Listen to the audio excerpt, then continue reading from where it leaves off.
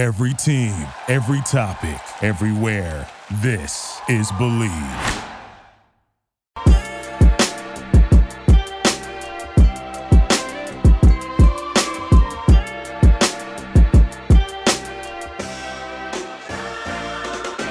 What's up, everyone, and welcome to another edition of Believe in Falcons. I am your host, Will McFadden. We have an awesome show previewing the Falcons-Saints Hate Week matchup in Week 1.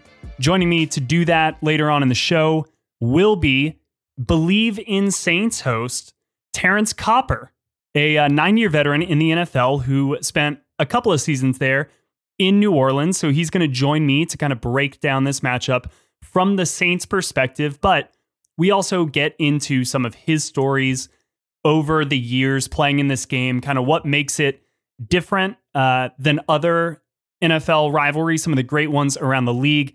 And, you know, I was really interested to see what he kind of had to say. I was a little surprised by what he had to say and his answer there, but I definitely think the Falcons-Saints rivalry is the pettiest one in the NFL, and I think that Catherine Terrell did a great job kind of breaking that down, the ESPN reporter for the Saints on From the Perch, which is Mike Rothstein's podcast, and she definitely kind of has highlighted just how petty it is, and I think that, yes, there are some rivalries in this league that maybe have more history, that maybe feel like a little more important to the legacy of the NFL, or maybe the teams just hate each other a bit more.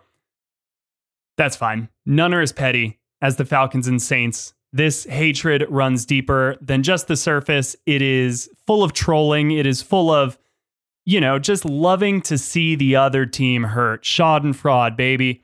It is great to see the Saints lose, and they feel the same way about the Falcons. And in that sense, it's really, really one of a kind.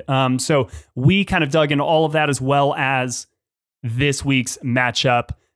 Before I kind of touch on some of the news and notes from the week leading up into the game, as well as my top 5 moments from the Falcons perspective, that's a good caveat to add here. My top 5 moments from a Falcons perspective against the Saints, that will be at the end of the cold open right before Terrence joins me.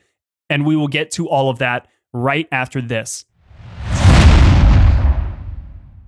BetOnline is the fastest and easiest way to wager on all your favorite sports, contests, and events with first-to-market odds and lines.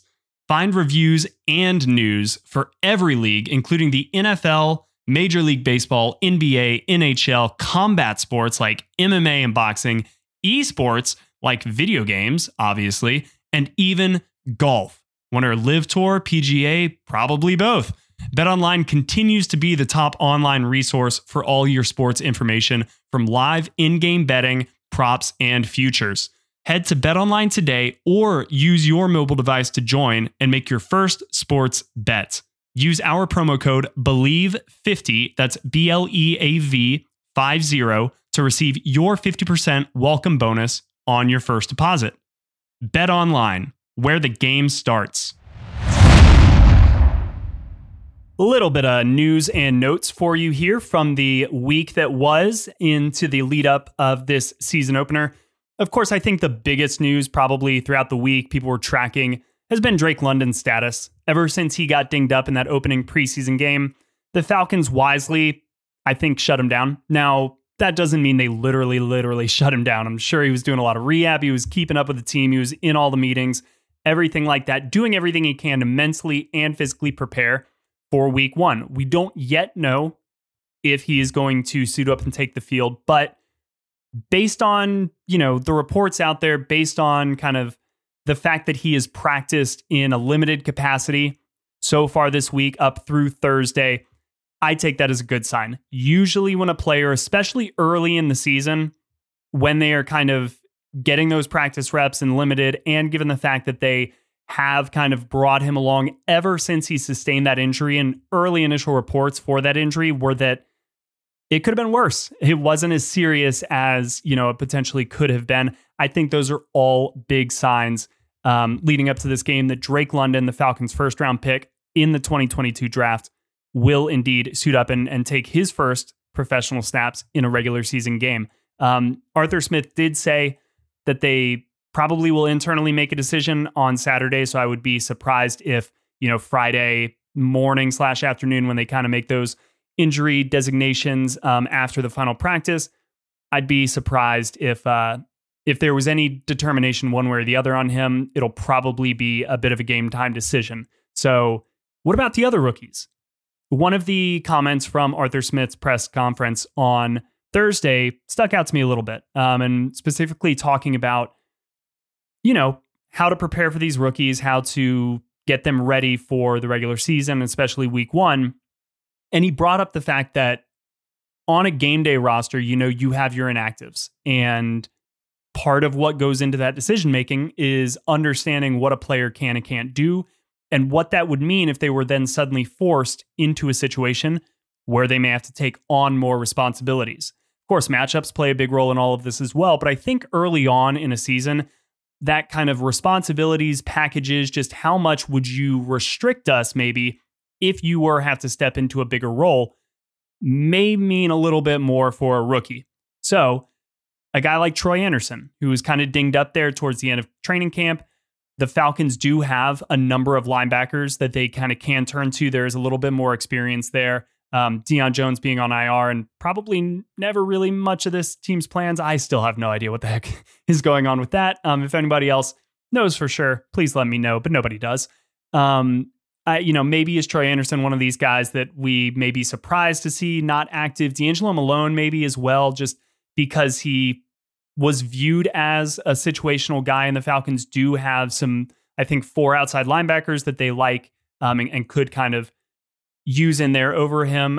I'm not saying that either guy is going to be inactive. I'm not even saying, that any rookie the Falcons have is going to be inactive. It's just one comment that Arthur Smith made because he kind of brought it up a little bit out of nowhere that stuck out to me. So I'm speculating fully here, but would I be shocked to see either guy? No. And that also doesn't mean that week 2, both of them aren't active. So that's just a little bit of insight, I think, into how coaches and teams prepare for season games. Another one, Drew Dalman, winning the starting job. Touch on it briefly because it's not like there's a ton of there. Really, really close battle. It seemed like all throughout camp. I got to watch it. It was tough for me to determine who had a lead. I kind of thought if I was going to, stake my life on it, that Matt Hennessy would have been the guy, but it was extremely close. And so I totally understand Drew Dalman getting the call. Arthur Smith said the coaching staff went and looked at the entirety of camp. They thought Drew was just slightly better. And so he made the call. He gets paid to make the calls. He made the call. He also crucially added, it's not like it's a lifetime job there. So they're going to continue to evaluate just like they do with every position across the roster. Given how close this one is, though, I am curious if, Dalman does kind of struggle a little bit, how short the leash is. Finally, the team decided to practice at Mercedes-Benz Stadium. You can read into that. I don't really think outside of maybe the pregame warmup, because there are a lot of new players on this team. It is not kind of the veteran group that we've been accustomed to talking about ever since 2015, 2016, when it was, all right, they're bringing guys back. They're bringing more guys back. They're signing more guys. Like, this is a lot of turnover, given that they also only had one preseason game.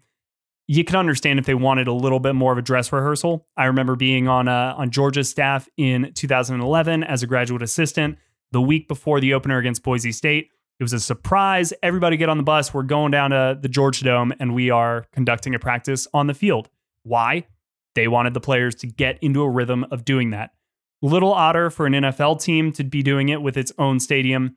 However, given that there are a lot of new faces, it makes a little bit of sense to have them get used to that locker room, get used to maybe a game cadence, and, all right, we're getting out on the field for warmups. Here's where you're going to be. Just kind of get the lay of the land so that it's not new for you when you're facing a team that a lot of their players have been at Mercedes-Benz Stadium many times.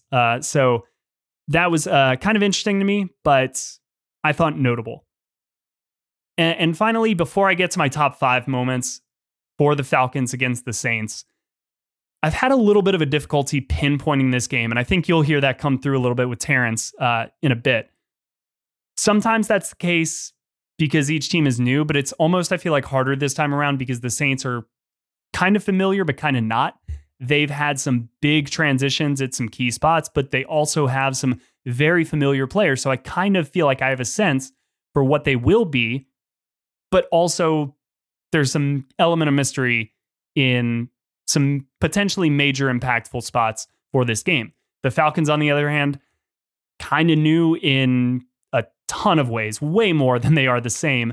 And so because I feel like the Falcons have such a big range of outcomes for this team in 2022, this game really, I think, could go either way. And I'm worried personally that I'm going to overreact to it in a little bit of a bigger sense.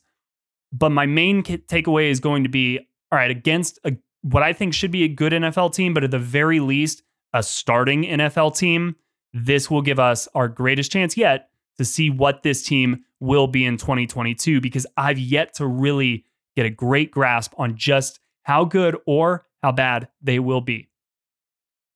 All right, top 5 moments. I'm going to run through these real quick, and then we're going to get to my interview with Terrence Copper breaking down this game. So, top 5 Falcons moments against the New Orleans Saints. Number 5, September 16th, 1973.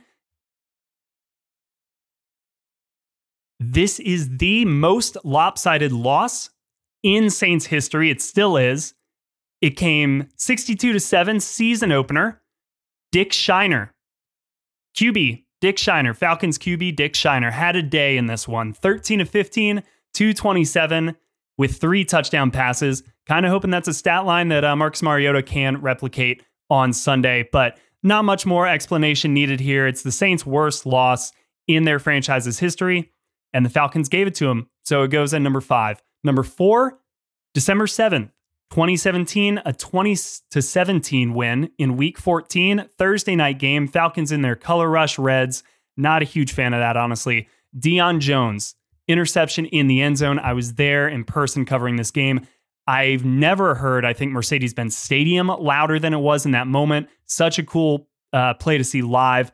Secured the win. It was the second time Deion Jones had a big pick against Drew Brees.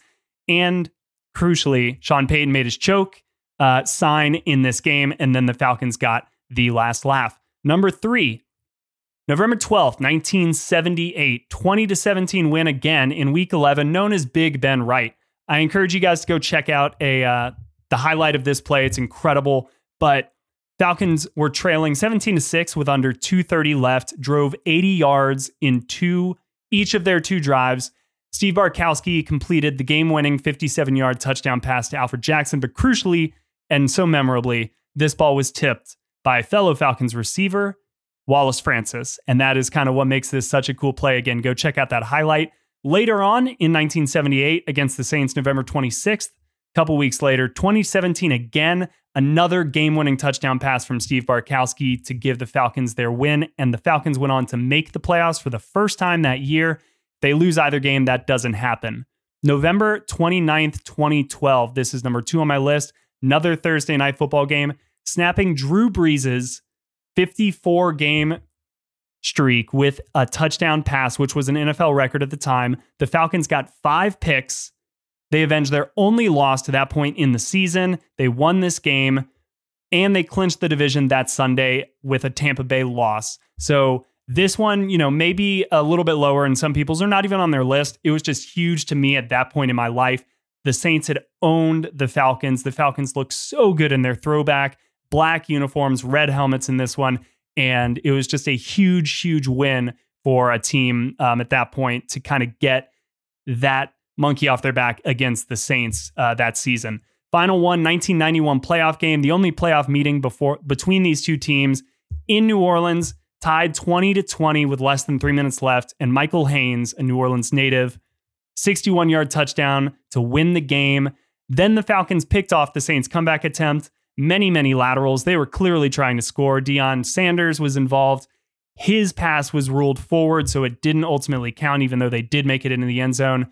But they just rubbed it in their faces in the best possible way. And I spoke to Michael Haynes about this play for a piece that I did in Oral History on AtlantaFalcons.com a few years ago. He said he had cracked 2 ribs earlier in the game, and he ran past the entire Saints defense anyway. And so that's how the Saints lost a playoff game to a Falcons player with 2 cracked ribs. So there you go. Those are my top 5 Falcons moments against the New Orleans Saints. Let's get into my conversation with Terrence Copper.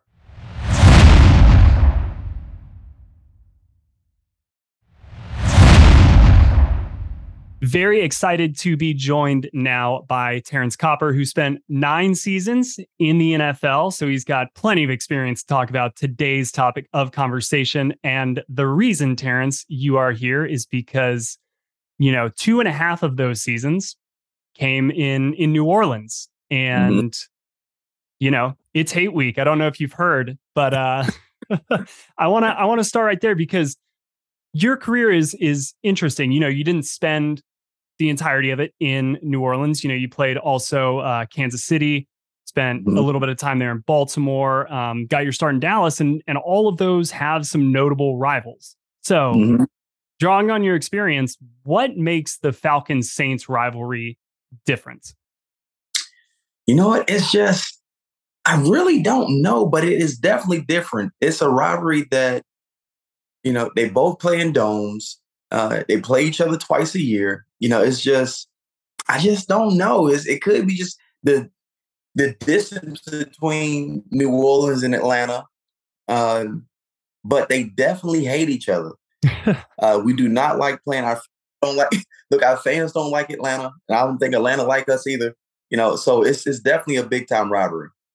I feel like the NFL is kind of poking fun at the Falcons-Saints rivalry a little bit on Twitter, and now both the fan bases are like, I think I saw an Office meme where it was like Michael Scott and Toby sitting there like talking to each other, and they both hate each other and they're glaring, and it's like then the Saints account tweets out the Falcons fans are totally Toby, which is like that's a dumb insult. All right, come on, you guys can do better than that. But a lot of it, and I dug into the history a lot while I worked with the team, but it's because they were in the NFC West together.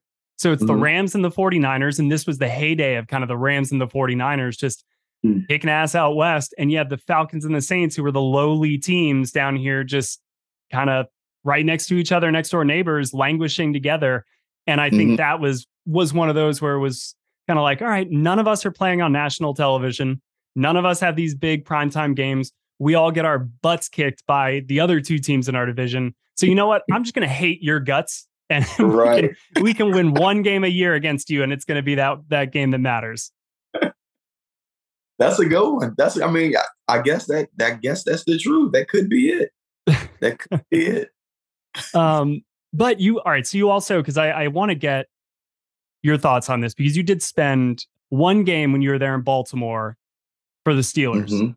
What was that like? And how are these two different? Because that one I think often gets credit as like one of the all-time great NFL rivalries. So like the lead up into that game, how is that different from the lead up into, many of the Saints Falcons games that you played in? Well, and not to kind of water down the Saints Falcons rivalry, because it's a tough rivalry. But truthfully, I think the rivalry, the longest rivalry is probably the Cowboys and the Redskins. But the toughest rivalry is the Steelers and the Ravens. Like, it doesn't even compare. It doesn't compare any other rivalry. It doesn't compare because how physical it is. Every game, somebody's going to get knocked out in that game. The fans are fighting in the stands.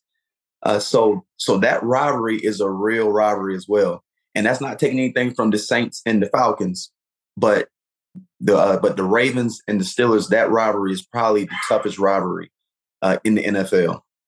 I think when I was looking back and, making sure that I had everything correct, the score for that game was like 9-13. And I was like, oh yeah, this is one of those rivalries. It's like Alabama LSU when it's like 9-6. And yeah, I mean, the Falcons have played some of those games against the Saints as well. Usually there's a little bit more offense. And that has largely been because Sean Payton and Drew Brees were there in New Orleans. Matt Ryan was here for a lot of his, for the run here in Atlanta. But let's now kind of dive into the differences here this year, because Dennis Allen is now the head coach in New Orleans. And I do think that the identity for the Saints has not totally flipped, but it may have shifted a little bit more to the defensive side of the ball. So I saw the overlap with Coach Allen for your couple of years there in New Orleans, but I also know position coaches, and he was an assistant defensive line at the time, I believe, it's not like you guys as a wide receiver, it's not like you're interacting with him a whole lot. But what do you remember about Dennis Allen from your time with the team? You know what? He knew his stuff. He knew his stuff. You knew that one day he was going to be a head coach, just because of the way he went about his business. You know, he was a very focused guy.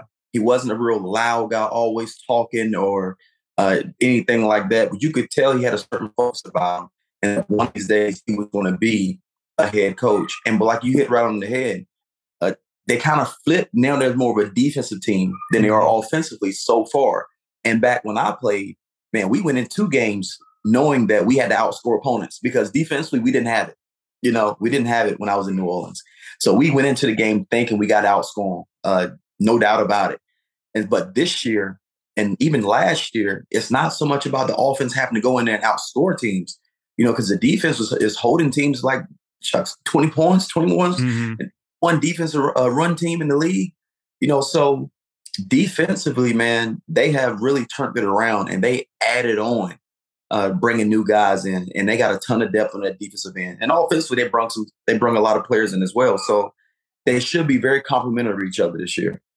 Yeah, I think that's a perfect way to put it because the Saints seem like a team to me perfectly content to win like a 24-20 game and built to win a 24-20 game. You know, you've got legitimate stars on every level of the defense there in New Orleans. I think their secondary is potentially one of the best in the league this year, although the Falcons secondary, I think, is really going to surprise some people as well.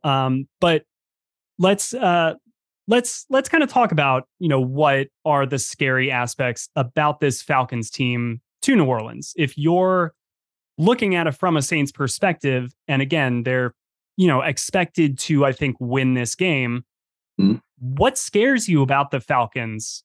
If you're a Saints fan, if you're a Saints player, is there kind of like a path to victory where if the Falcons can do like X, Y, and Z, all right, that'll keep you up at night a little bit? You know, just the fact that the Falcons is another NFL team is scary enough because it's hard to win. And not even picking at the Falcons, but it's hard to win NFL games. Right. They're hard to win regardless. And then if you have a quarterback that's a mobile quarterback that can pull it down and run it, that draws a lot of attention to when it comes to a defensive coordinator of how to stop this team. Because even when passes break down, if you have a mobile quarterback, you know, he can get out of there and extend plays, not extend plays to run them per se, but extend plays to get receivers open a little bit longer, to give them more time to get open. Or he could pull it down and run it. So that is where I feel like New Orleans really have to be concerned with a running quarterback. That's true because it changes the rush plan, right? For a Saints team, you know, Cam Jordan, like I think he would say that he made his living kind of off of sacking Matt Ryan. But this is a different challenge. This is a different animal. If you're going to take, you know, with Matt Ryan, who likes to step up into the pocket, you're maybe going to use your leverage or make your target a little bit different than somebody who likes to escape the pocket, like Marcus Mariota. And now you've got to contain them and keep them in there a little bit. Whereas with Matt Ryan, you kind of wanted to collapse the interior of that pocket in his face. Also, do you think are Saints fans as happy to see Matt Ryan no longer in Atlanta as Falcons fans were to see Drew Brees, you know, finally, mercifully after forever, hang it up? I think they're just as happy.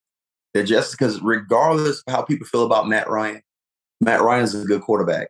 And he was a good quarterback for the Falcons for a long time, you know, and have to face him every year, twice a year, you know, regardless if we won or they won, you know, you don't want to see him anymore. Regardless, get him out of the division, you know. So they're just as happy as the Falcons was to see Drew Brees go. We're just as happy to see Matt Ryan go as well. All right, good. At least it's even on that front. But the Jameis Winston now leading the offense, we saw what that looked like last year. But of course, injuries, things like that.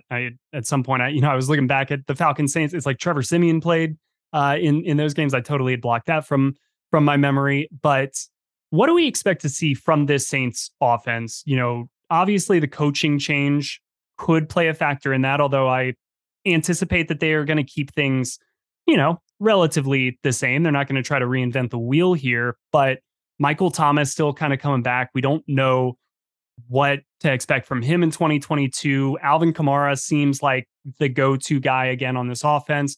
What should a Falcons defense that, frankly, a lot of people don't know much about or have much expectation for, what should they expect from the Saints offensively in this game? Well, they definitely need to expect the ball to get thrown around a little bit.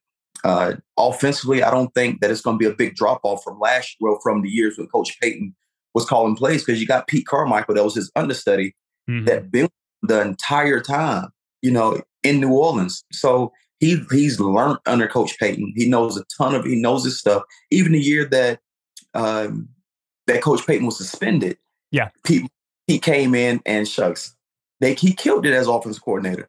He killed it, so I'm excited to see what he's going to do this year, but I think their offense is actually going to be better than they were last year and the years in the prior, probably because you have better receivers, even though Michael Thomas is just coming back.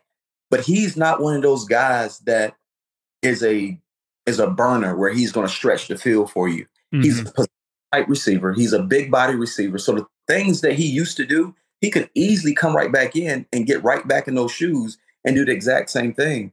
And then you have your rookie receivers you just drafted. He's a burner. He can run every route. And then you bring in Landry, the veteran.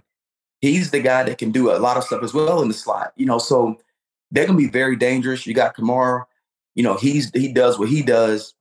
They're going to be very dangerous. I don't see how, and I'm a Saints guy, but I really don't see how the Falcons can really match up with their firepower. I don't see it. Even though I'm not taking it from the Falcons, but I just don't see it because they're so talented all around. And then you have Winston at the quarterback position. One thing that he used to get into a lot of trouble of making bad decisions. Even when he was in Tampa, he still was very talented. He still threw 30 touchdowns, but like I say, he also threw 30-some picks as well. Yeah. But by him having a chance to learn up under Drew Brees, learn up under Sean Payton, he's understanding how, throw the ball away, don't force it. And not even that part of his decision making is we're not putting him in situations where he has to throw the ball 50 times a game. Because the more you throw the ball, the more likely that you're going to have something go wrong. So the fact that we have a run game and you can use your screen plays to Kamara, that's just as good as a run play. So we just keeping him out of positions out of situations where he had to throw it a ton to make those mistakes. But last year, before he got injured, he threw 14 touchdowns, only 3 picks. He was on Pro Bowl season until he got injured. So, and what it looks like now is still, I think he's going to come back and he's going to do the exact same thing because he have even more weapons around him now than he did then. And they're not injured up like they was last year. Really kind of on paper, it looks like a bit of not necessarily the same level of strength, but it is kind of a strength on strength. Whereas, the receivers for New Orleans, good. I really like Chris Olave a lot, and I want to get to him in 1 second.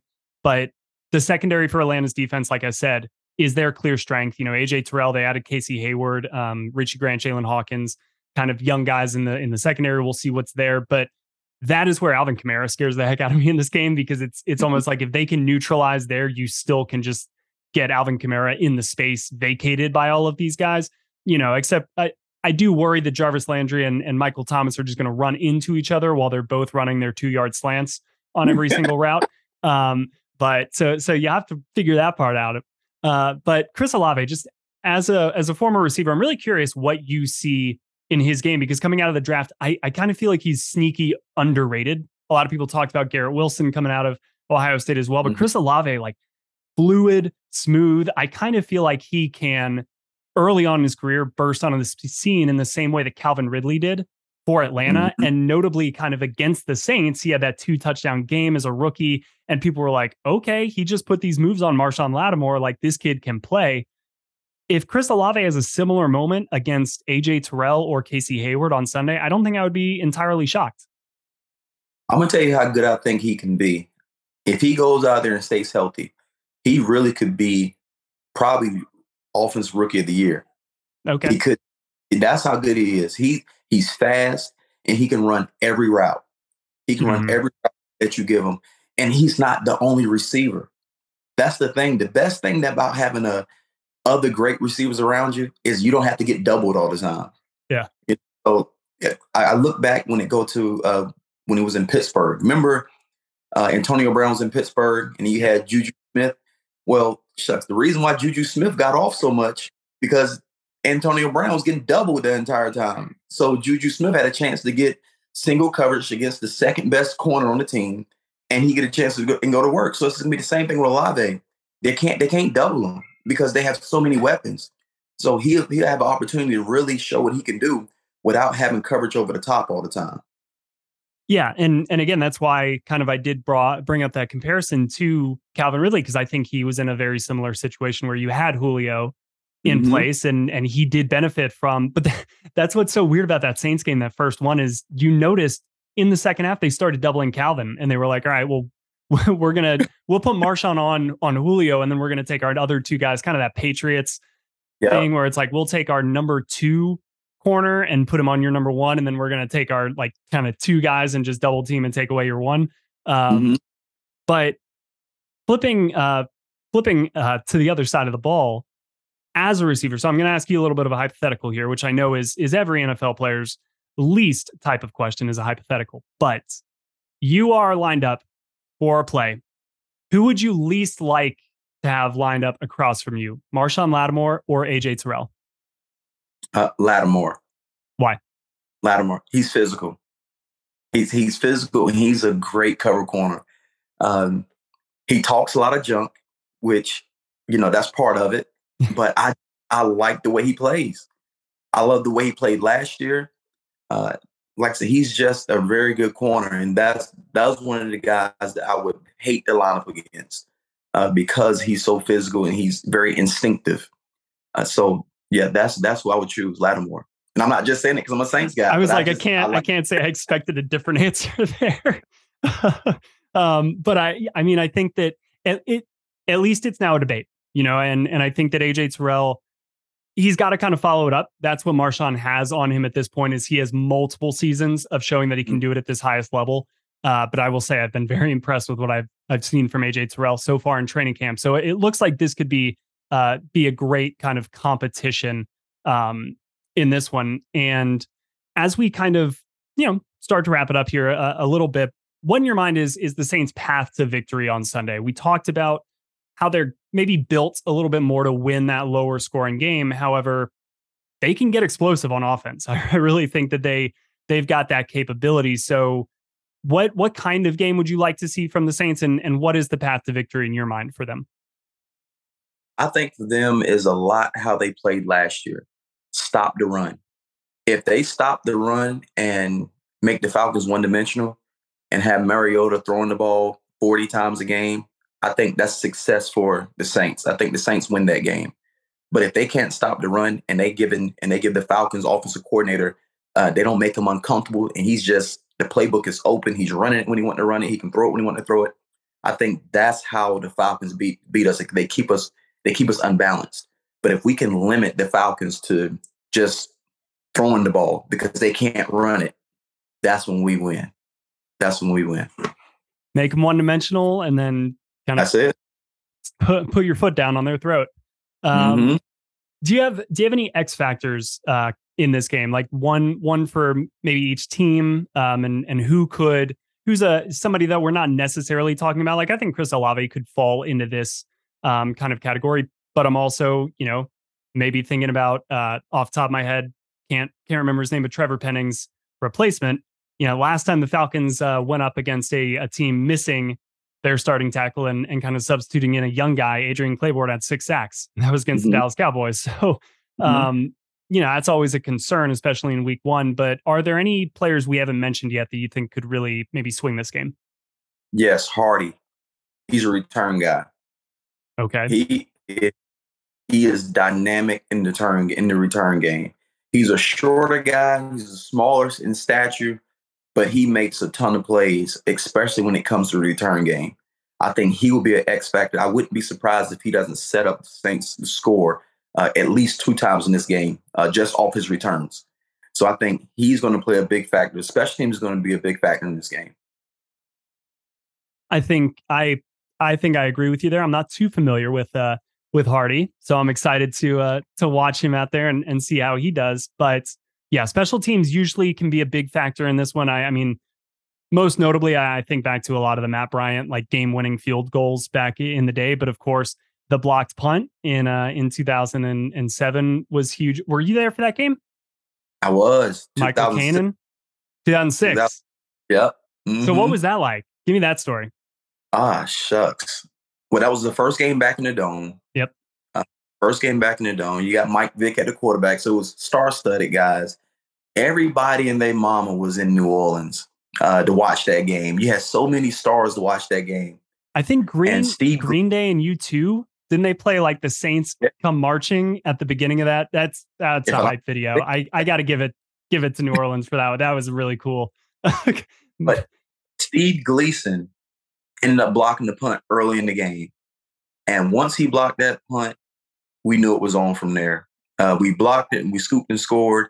But after the game, we won that game. You know, it was so emotional because I tell this story all the time. You had grown men boo-hoo crying after that game. It gives me chills talking about it now. I always get chills talking about it. The atmosphere of that game was unbelievable because you got to think about it. You had people in that building that family members lost their lives, you know, because of Katrina. They lost their lives in the Superdome, you know. So it was just so emotional, not just for the players, but for the fans. That game was so much bigger than football that it didn't make any sense, you know. So that was probably the most electrifying game I ever played in, the most emotional game I ever played in. It was definitely a great experience. I'm glad I had the opportunity to be a part of it. But yeah, that is probably my best experience there. Yeah, I mean, I just can't even imagine what that would have been like how crazy loud it must have been for a stadium, you know, already regarded as one of the loudest. Like it's tough to even imagine kind of a more maybe poetic moment after everything that the city had been through. I'm going to stop talking about it now because I am obligated to keep this Falcon centric, I guess, to some degree. And I'm sure people are like, why did we go down this avenue? What is happening? But let's get back to the last little thing about this game. What is your final prediction for Sunday? I think it's going to be a good game. And the reason why I think it's going to be a good game, because we're still trying to figure out what we're good at. And that's both ways, both teams. Because you play preseason games, but all your starters don't play in preseason. You don't game plan each other in preseason. So you really don't know what you can hang your hat on and be like, you know, this is who we are. We are a running team, or we're a passing team, we're a play action team. You really don't know who you are yet until you start playing these meaningful games. And then you start to figure out your identity. So I think it's going to be a close game. I'm going to go 21-24. You kind of said that earlier, 24-21, but I'm going Saints. How about yourself? I respect that call. And yeah, you're right. I mean, it's the old Bill Belichick adage again, right? Like the first month of the season is almost an extension of training camp. It's when like the core of your team is finding its identity. They're working themselves into shape, getting familiar. So I think that the Saints are better equipped to survive kind of that searching factor, you know, because of Alvin Kamara, because, you know, Jameis is going into kind of his third year here and kind of second really meaningful. And they've got the receivers to make these plays. So I think the Saints are better equipped. And of course, they can always rely on the defense. I'm very curious to see what the Falcons do in trying to negate that. Do they try to be a little bit more kind of ball dominant and lean on that run game? I do think that Arthur Smith is really going to want to get that back on track this year and marry that run game with some deeper play action shots. And is that how they get some of these explosive plays and maybe lure up that defense and then hit them over the top with it? Or are they kind of just going to try to, hey, you don't know anything that we have planned for you, so we're emptying the bag week one. We want to get a division win right out of the gate when you don't know what's coming. And it's every seventh play is a trick play. Like I could kind of see both realities being the case. That being said, I mean, I really feel like it's going to be a close game. Like you said, I think I will go like 23-20 Saints as well. I think that the Saints ultimately have more ways to win this game, but as I expect this to be a theme throughout the Falcons season, I think they're going to surprise some people against some good teams specifically in making them sweat a little bit late in the fourth quarter. I just don't know if they're able to get over that hump much this season because they're playing some really, really good teams. And that kind of starts in week 1 against the Saints. So it should be a great matchup. But yeah, I think the Saints will get the road win here. Yeah, definitely. And the only way I see the Saints not winning this game is if the Falcons come out and they're able to run the ball. If they can run the ball and can control the clock and keep the ball out of Winston's hands, this can be tough sledding. But if they can't run the ball, like I said, I think the Saints pull this one away. All right, Terrence. Well, we'll see what happens on Sunday. But this has been awesome. It was great to meet you, to have this conversation with you. Please let everybody know what you got going on. So you can always listen to me on Believe in Saints on all your platforms. Also, if you are an ECU Pirate fan, I do the pregame show, postgame show for ECU football team. On the Sports Academy in Winterville, North Carolina. If you're looking to get your kids signed up for football training, speed and agility, basketball training, we have after-school programs, summer programs, 7-on-7 programs. It's called the Premier Sports Academy, located in Winterville, North Carolina. All right. Well, Terrence Copper, thank you so much for taking the time to join us today and talk a little Falcons Saints Hate Week. Thanks for having me on, Will. All right, that will do it for today's show. Please stay tuned after the game. Ovi and I will be back and recapping what I really hope is a great showing from the Atlanta Falcons at home against their bitter and hated rival. It should be a good game. I'm excited to see what this Falcons team looks like, both offensively and defensively. I can't really decide which one I am more excited for. Really, really excited to see what Kyle Pitts is this season, what AJ Terrell is this season, who can kind of ascend like AJ did last year, if anybody, and kind of take that next leap. I think the Falcons are going to need, at least one or two of those guys, maybe not to make quite that jump, but they're going to have to start showing something. Is it Jalen Hawkins? Is it Richie Grant joining AJ on the back end? Is it going to be Tyler Algier, rookie running back? Is he going to get an opportunity to kind of show what he can do? Somebody like that is going to have to start really making a name for themselves over the course of this season for us to really feel strongly that, hey, maybe they can make something in 2022, but definitely that they're heading in the right direction for 2023 and beyond. Let's not get ahead of ourselves, though, because it all starts on Sunday. The 2022 season is officially here. Today's podcast is presented by BetOnline. Thank you guys so much for listening, for following along throughout the offseason. We're finally over. Please check back by for our breakdown of the game with Ovi afterwards. And as always, everybody, take care.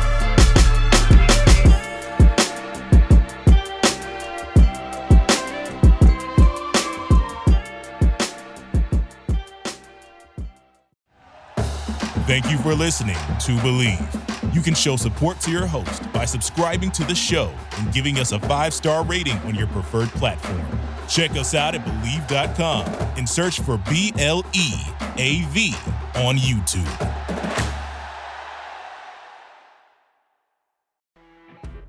You know when you're listening to a true crime story that has an unbelievable plot twist that makes you stop in your tracks? That's what our podcast, People Are the Worst, brings you with each episode. I'm Rachel. And I'm Rebecca. We're identical twins who love true crime cases that make you say, didn't see that coming, and we hate the people responsible for them. Listen to People Are the Worst now on Apple, Spotify, or wherever you get your podcasts.